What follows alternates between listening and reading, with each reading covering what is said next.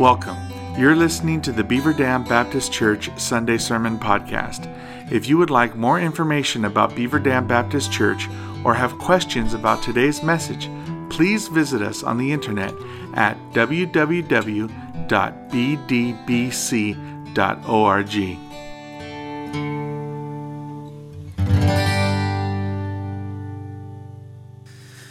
I thought I would start off today a little bit differently than normal with just some random thoughts that are on my mind, which I am confident you will not like.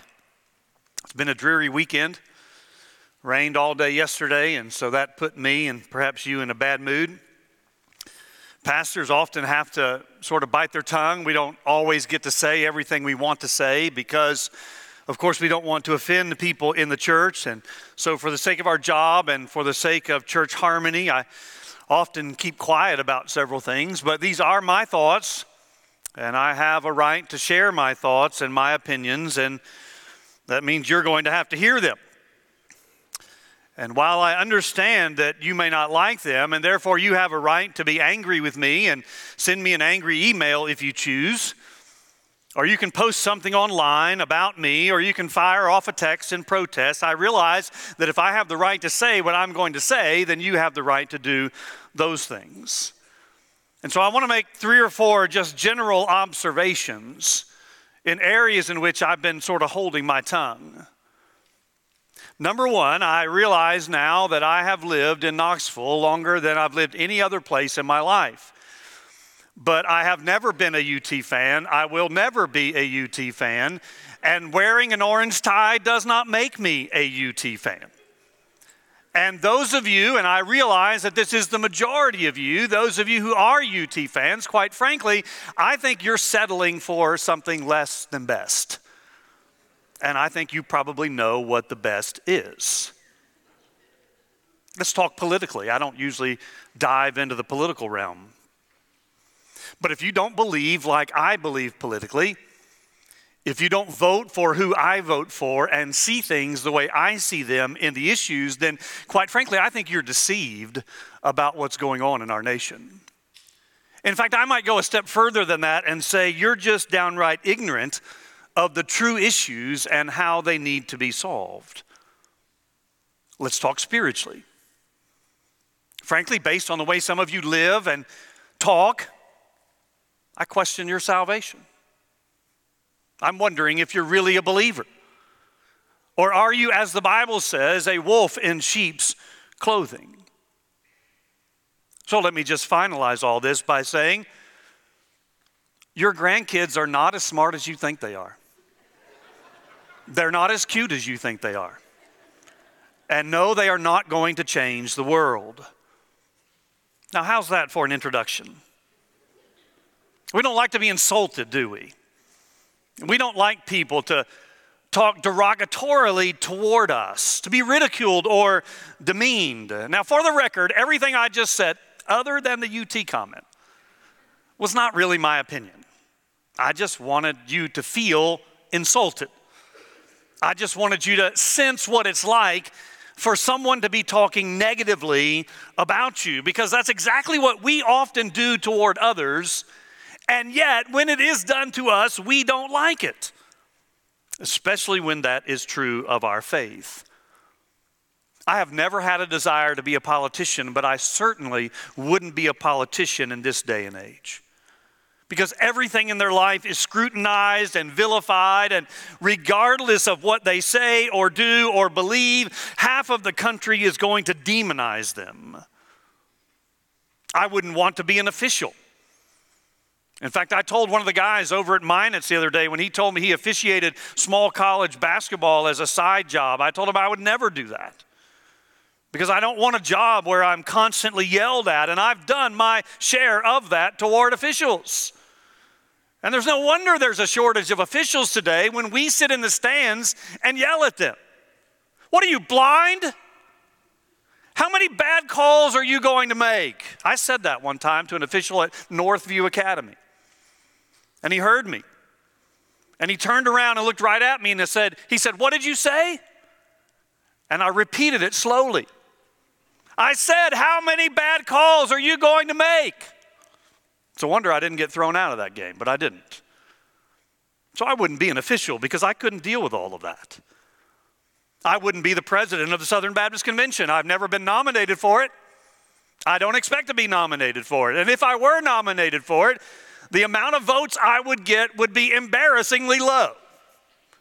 But I wouldn't do the job even if I had the votes, because what used to be an honor is now anything but that. It's like so many other positions of leadership now where there is constant criticism, people ridiculing whatever you say or do, often without knowing most or any of the facts, but never willing to admit that. Well, we've come to the last of our Beatitudes, and this Beatitude, you might have guessed, speaks about persecuted people. And while we often think of persecution in the realm of martyrdom, that is death for one's faith, and it certainly is that, most of us will never face that. So because we will never face death for our faith, does that mean that we will never face persecution? Well, if that were the case, then there's no point in me preaching this sermon. There's no point in us going over this last beatitude if persecution is only death for our faith. But because persecution often comes in smaller ways, which means we will face it, then we do need to look at this beatitude and we do need to apply it to our lives. The truth is, as we live out the other 7 beatitudes, beatitude number 8 will become an issue in our life. Invariably, as we faithfully live 1 through 7, number 8 is going to happen. We are in our last beatitude, as I've said. It is in verses 10 through 12. Some people take verses 11 and 12 and group it with what follows. That way the structure of the beatitudes remains in hand or on course. But I'm using it with verse 10 because I think verses 11 and 12 simply amplify what is said in verse 10. And perhaps this is a longer beatitude because it is the one that is most misunderstood and most misapplied. Which of course is saying something because the reality is all of these beatitudes have been difficult to hear. So we're going to read for the last time this entire section. And then our focus will be verses 10 through 12. Seeing the crowds, he went up on the mountain, and when he sat down, his disciples came to him. And he opened his mouth and taught them, saying, "Blessed are the poor in spirit, for theirs is the kingdom of heaven. Blessed are those who mourn, for they shall be comforted. Blessed are the meek, for they shall inherit the earth. Blessed are those who hunger and thirst for righteousness, for they shall be satisfied. Blessed are the merciful, for they shall receive mercy. Blessed are the pure in heart, for they shall see God. Blessed are the peacemakers, for they shall be called sons of God." And then our beatitude for today. Blessed are those who are persecuted for righteousness' sake, for theirs is the kingdom of heaven. Blessed are you when others revile you and persecute you and utter all kinds of evil against you falsely on my account. Rejoice and be glad, for your reward is great in heaven. For so they persecuted the prophets who were before you. And we're going to start this morning by talking about the prospects of persecution. And we have to start there because if you don't think you are a prospect for persecution, that is, if you don't think you're ever going to face persecution as a believer, then obviously the rest of the sermon is simply not going to apply to you. Again, we tend to think of persecution as the severe form, something we've not had to face in our country. We do read about pastors around the world who are arrested, Christian pastors who are arrested in countries that are not Christian. We hear about churches that are burned across the world because they are Christian churches.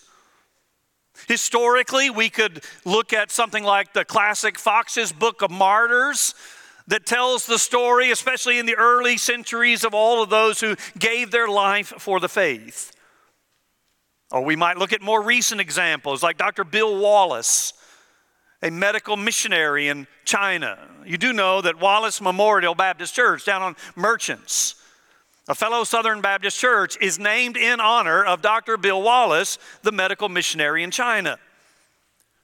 When the Japanese invaded China during World War II, he and his staff were forced to flee the hospital that they were working in.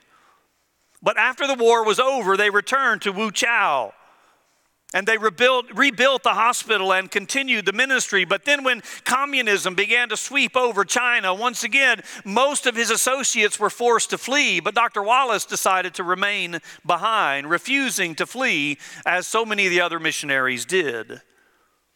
The communists eventually planted evidence against him and arrested him, telling people that he was an American spy, that he was on Truman's payroll. They knew better, however. They continued to beat him in prison, attempting to get him to confess, which he did not. And eventually, after one of the beatings, he died in prison. They told the people that he had committed suicide. And again, the people did not believe them. They buried him in an unmarked grave. But because of all that he had done for all the people in that region of China, at the risk of their own lives, they did not allow the grave to remain unmarked. Instead, they paid for a monument out of their own money. And on that monument, it simply said, "For me to live is Christ." You can actually go down to Greenwood Cemetery on Tazewell Pike, and there is another monument there in that cemetery. And the next time you're in there, I would encourage you to look at that. Another monument to Dr. Bill Wallace, medical missionary in China. So while these things do occur on the mission fields of the world, even to this day, it is not the experience of most of us. And yet Jesus did say, if they persecuted me, they will persecute you.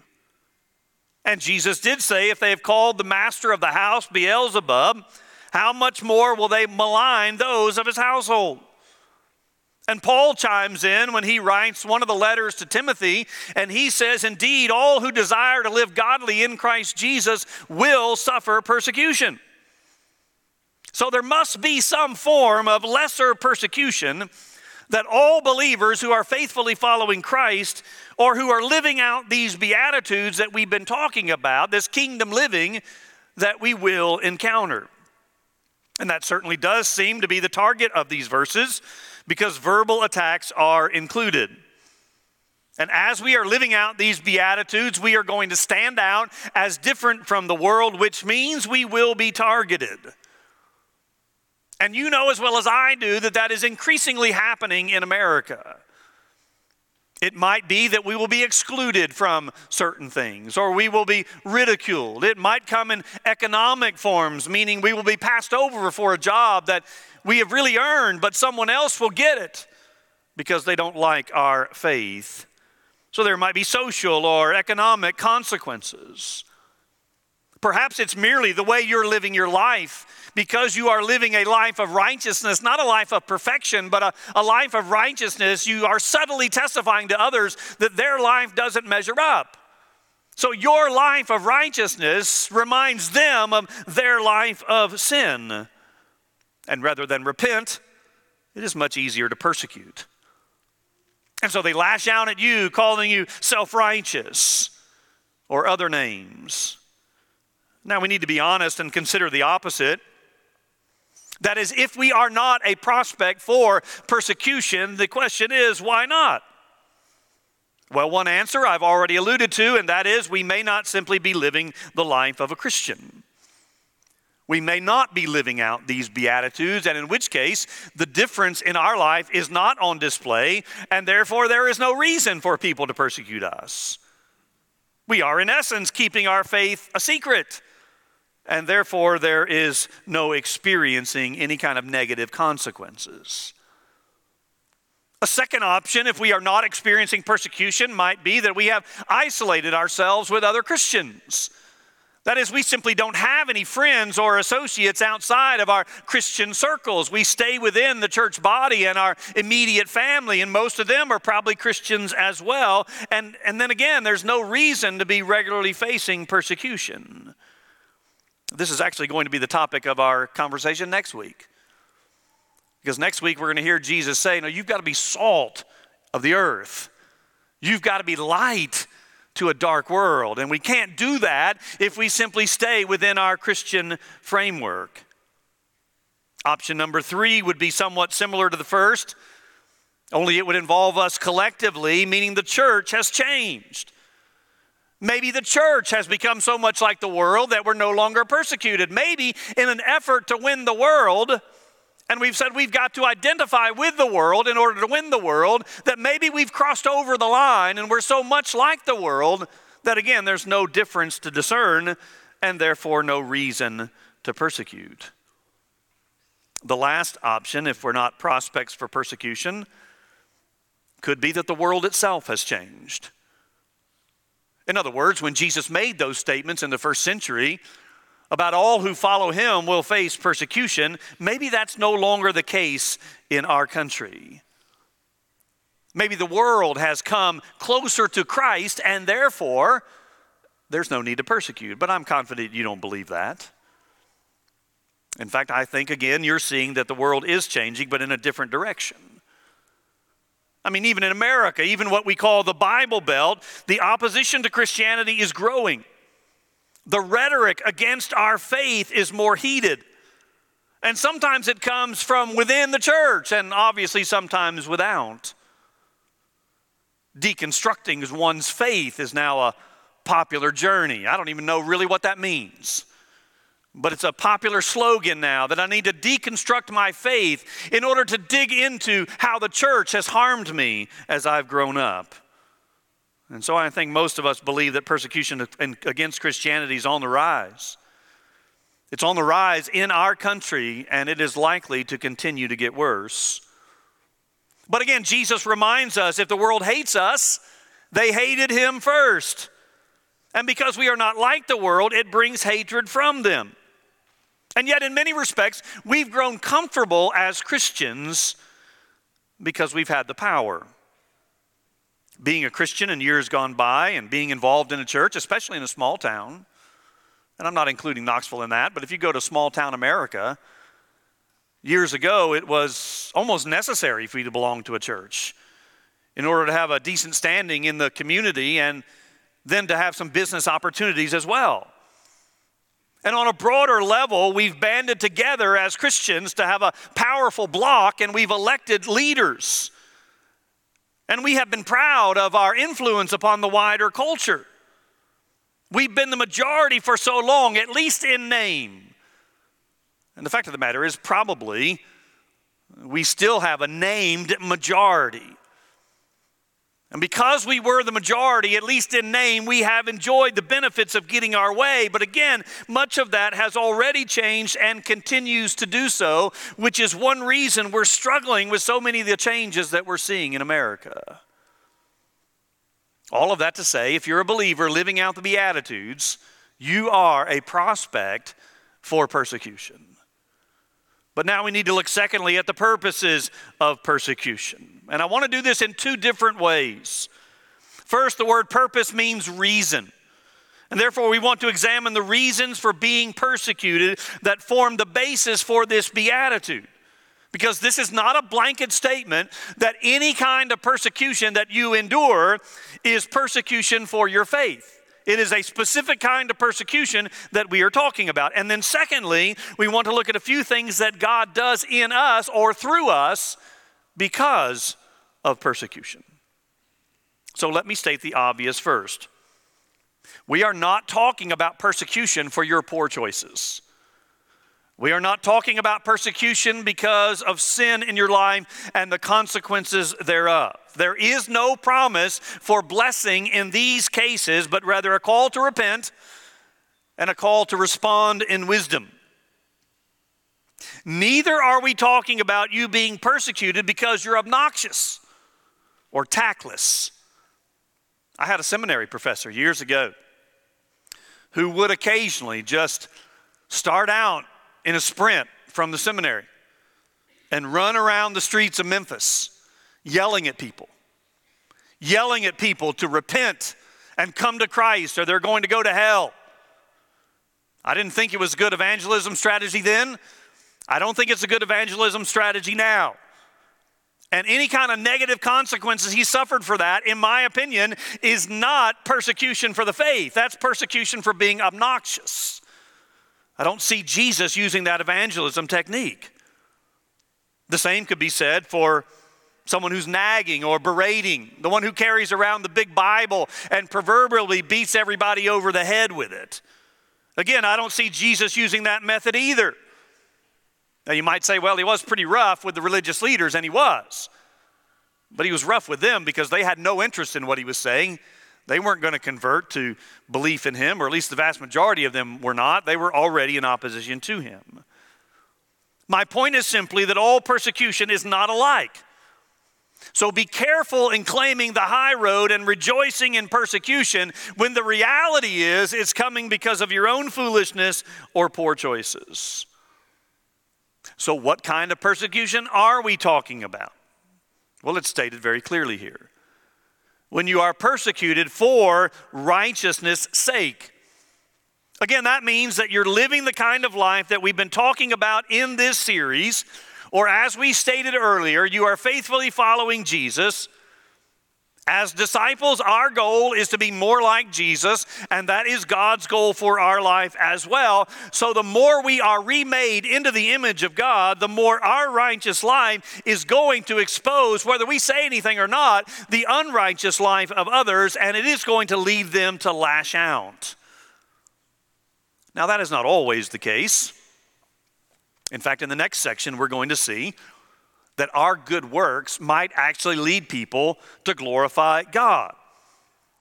But they might also see our good works and persecute us. And the Sermon on the Mount is stating both of these possibilities. Our righteous living can lead to praise of God or persecution of us. And over the course of our lives, we're likely to experience both. There is a second phrase in these verses that tells me what kind of persecution is in mind here, and it's the last few words of verse 11. On my account. This is clearly a general statement that would encompass anything we do in the name and for the cause of Christ. Again, with an understanding that we are not doing so arrogantly or ignorantly or selfishly.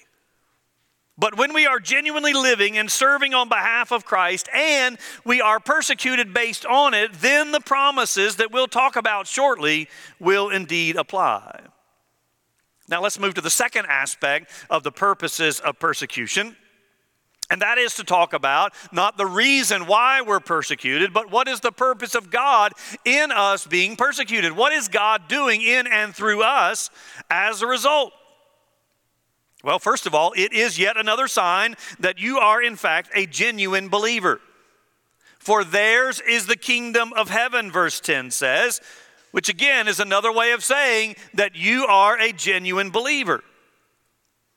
It's actually in a strange way an assurance of salvation. When we are persecuted for righteousness' sake, when we are persecuted in the name of Christ, then it is a sort of a backward way of being assured of our faith. I mean, doesn't the Bible say that when we are disciplined by God, take heart, because a father disciplines his children? That doesn't mean that we enjoy it, but it means we know that we're one with the Father. And in a similar way here, we see persecution. In its own way, an assurance of salvation. Secondly, it's also a sign of the Holy Spirit's work within us, making us more like Jesus. Remember, we said just a moment ago that that is our aim in life, and that is God's aim in our life. And as we endure persecution, we are giving evidence that this is moving toward the goal of what God has for us. He is using persecution to perfect us in Christ. Not make us perfect, but to perfect us, to help us learn and grow, and we are forced to draw closer to Him during difficult times. If life was always smooth sailing, most of us would have little motive to go deeper in our relationship with God. I mean, if everything was just like we wanted it to be, we wouldn't have to cry out to God. We wouldn't have to go deeper in our walk with the Lord, but during those times we do. Lastly, at least on this point, It allows us to be a testimony to others about how God has sustained us and brought glory even in the midst of trying times. And again, that's where the Sermon on the Mount turns next. So I'll leave that to next Sunday. But I want to conclude, thirdly, with the promises for the persecuted. I mean, why would any of us willingly subject ourselves to such treatment when we said at the very outset that we don't like to be insulted?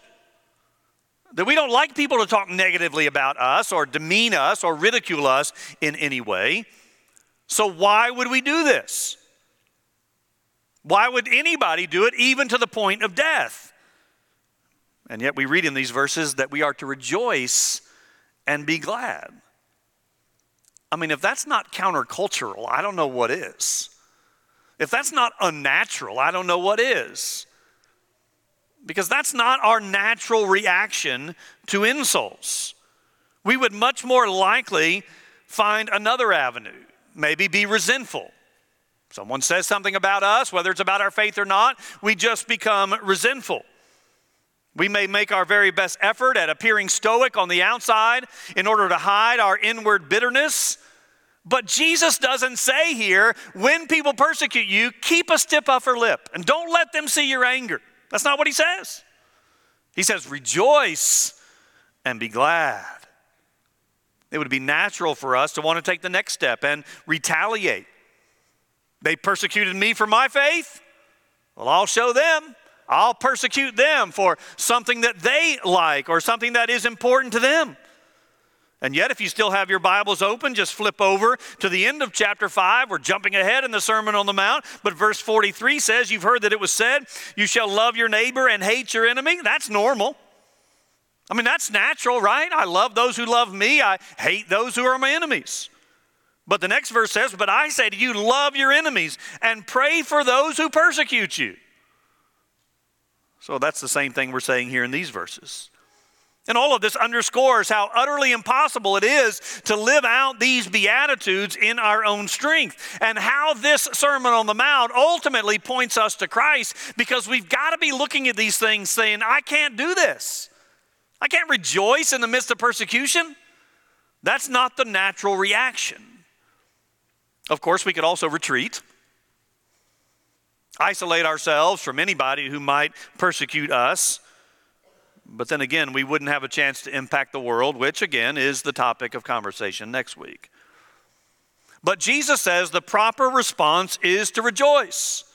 This is the true Christian reaction. Now again, rejoice is not the same thing as enjoy. Nobody is saying that you have to enjoy being persecuted.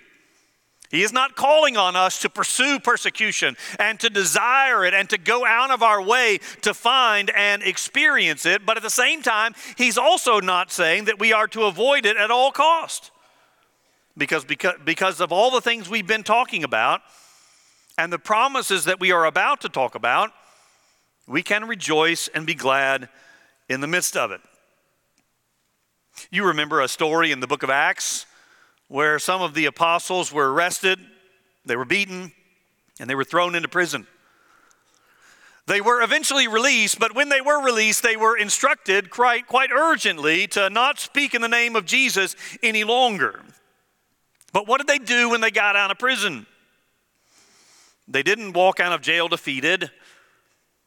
They didn't rush to their friends who had been praying for them to show them all the bruises and talk about how difficult it had been and to complain about it all. Instead, the Bible said they departed from the presence of the council rejoicing that they were counted worthy to suffer shame for his name.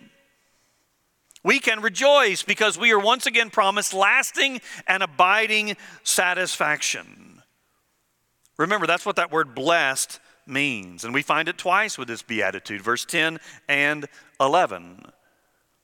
Now, I've not reiterated that word every single week, but since we're finishing up with the Beatitudes, I will mention it. That's not temporary or superficial happiness. That is rich, lasting, abiding satisfaction in our relationship with Christ.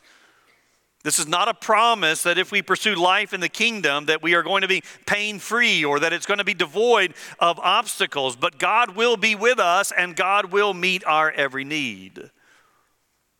Secondly, we can rejoice and be glad because we are promised a great reward in heaven. Now, we are not told what that reward will be, but we are told it will be great. So surely we can trust that God, when He says, I'm going to give you a great reward, that it will be beyond anything that we could imagine. Chief of which, of course, is the very fact that we will be in heaven, in the presence of God, to dwell with Him eternally. Now, let me make a few other comments on this. Again, we notice that the rewards are not promised for this life, which means you can do everything right. You can pursue righteousness, purity, and peace, and yet suffer persecution as a result. And that might not ever be made right in this life. You might not ever see justice. You might not ever see those who have persecuted you get what is coming to them. None of that is promised. But we are promised the positive results in the future, in the next life, not in this life. Now understand that this truth, or not understanding this truth, has led many to be discouraged. We are promised rewards in heaven, so we must be content to persevere and wait. Now, I realize that you don't like to wait that long. And I realize that immediate results are much to be preferred than results far off in the future. I mean, you don't motivate your children to do what you want them to do by saying, I'll give you such and such in 20 years if you do this today. That's likely not going to motivate them. That's why you have to convince your young adults when they're first starting out a career to save for retirement, because retirement is so far off in their minds that it doesn't seem right to save money for that. After all, they need and want the money now.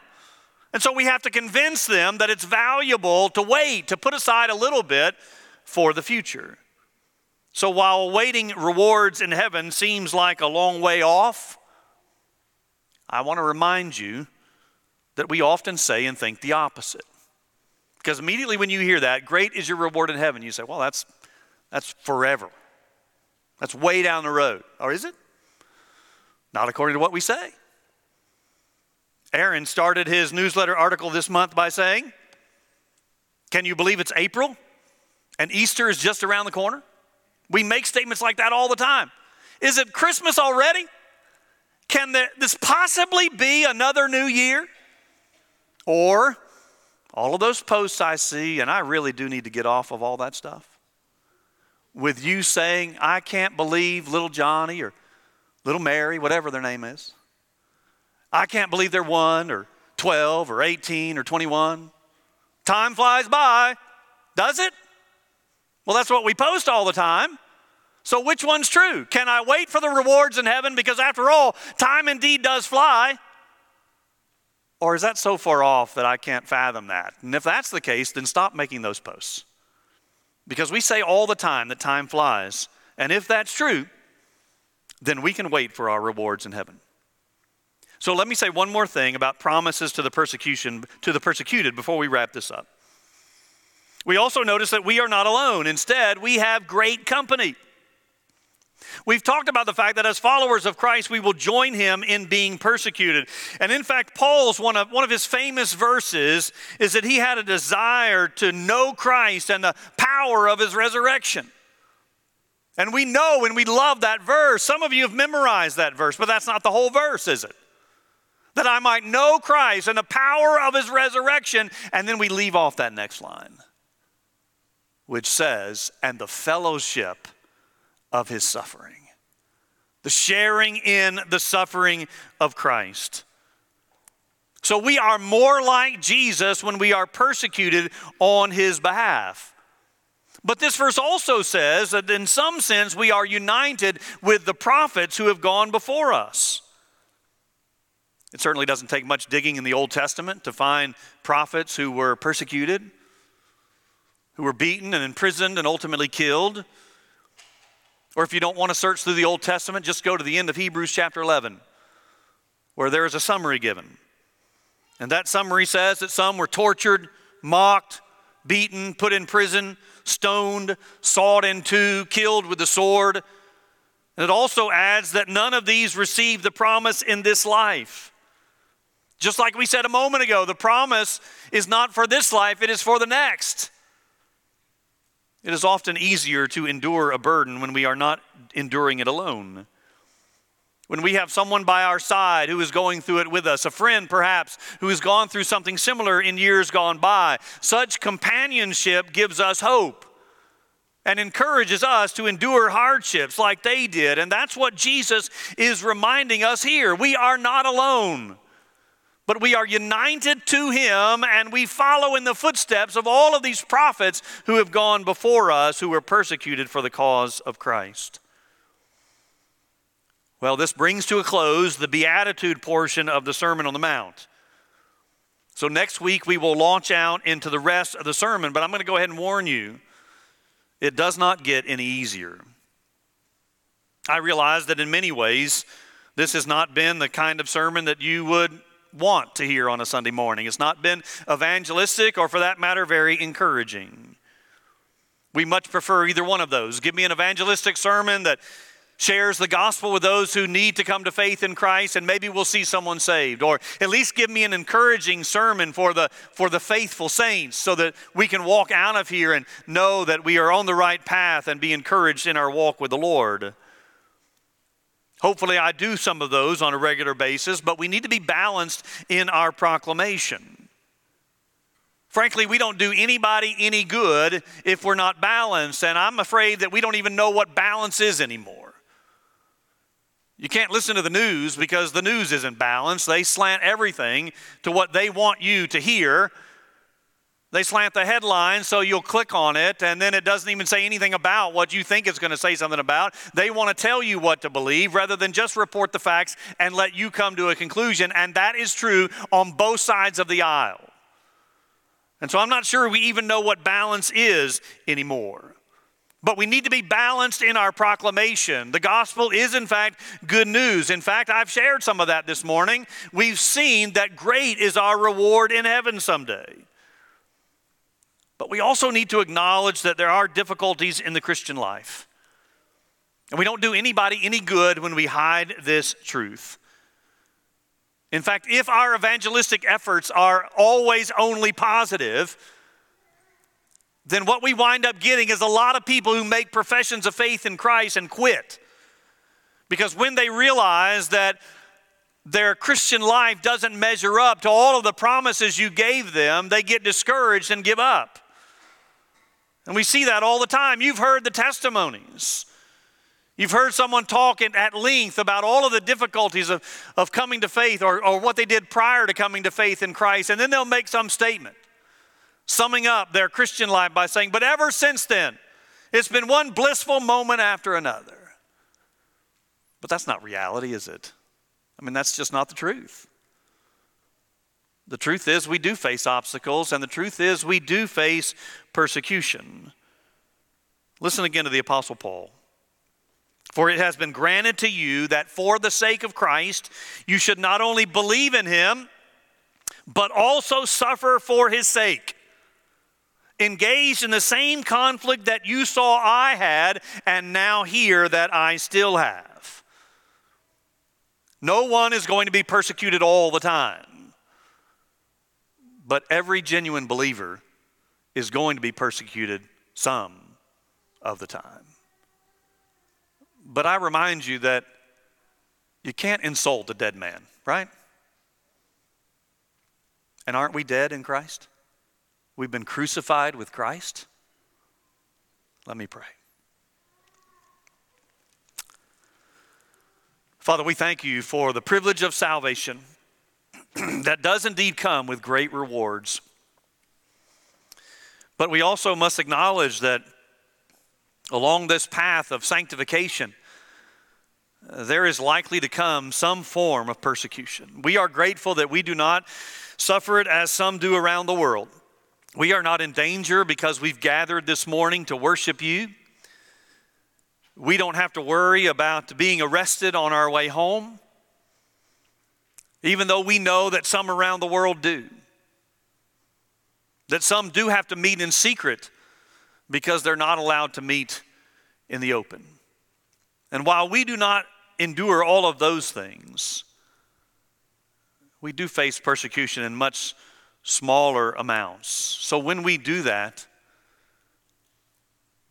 remind us of the perspective that being insulted or ridiculed for our faith doesn't compare to being martyred. But at the same time, you've promised that these things are going to happen. Because we follow you, we're going to face some of the similar things that you did. So help us to be strong, courageous, endure, persevere, even in the midst of growing persecution in our country, that we might continue to proclaim your glory and your goodness. We pray in Jesus' name, amen. Let's stand and sing.